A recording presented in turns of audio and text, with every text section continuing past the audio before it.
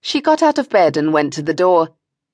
There was no passage outside, just another room, with shadowy shapes of unfamiliar furniture, and then another one. No worn dregs of carpet underfoot either, but polished boards. Polished? What a joke! When had this house last seen polish? What an army of Mrs. Grigsons it would take to polish this expanse of floor. Here was the landing. Not so strange, but the stairs were in the centre, not running up against the wall. And the hall below had a huge fireplace, not at all like the neat Georgian one she was used to. "Why am I tiptoeing?"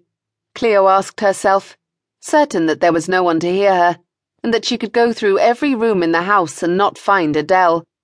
"You don't find your friends in dreams," she thought, fascinated by the patterns of light made by the moon shining through the tiny faceted window panes. Back through the rooms, now not so strange. Back to her bed, which wasn't hers. Then she was suddenly wide awake, and in bed in her room, which was exactly as it had always been.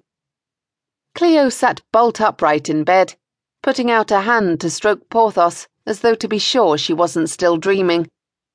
"Only it wasn't a dream," she said to the cat, who wasn't pleased to be disturbed. "I'm sure that was the way the house used to be. Do you know what? I think there's something very strange indeed about this house. And I think Lily's quite right, and that it's haunted. And what's more, it doesn't bother me at all, because whoever or whatever is doing the haunting isn't at all threatening."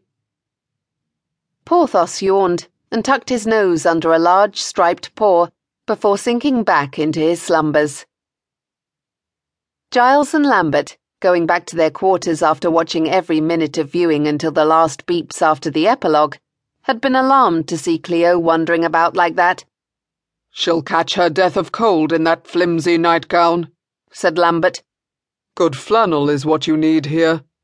They made all the women folk wear flannel in my time. It was pretty, though. She has a very shapely form." Giles had never been interested in the female form. He was worrying about something else. "Do you suppose she noticed where she was and what she was seeing?" "Sleepwalking, I expect. No recollection at all the next day." "Let's hope so," said Giles. "If she remembers, she may begin to wonder, and want to find out more. By and by she'll talk about it to this friend or that, and then we'll have those perfidious rogues in, hot after hauntings." Lambert shivered. "Surely not."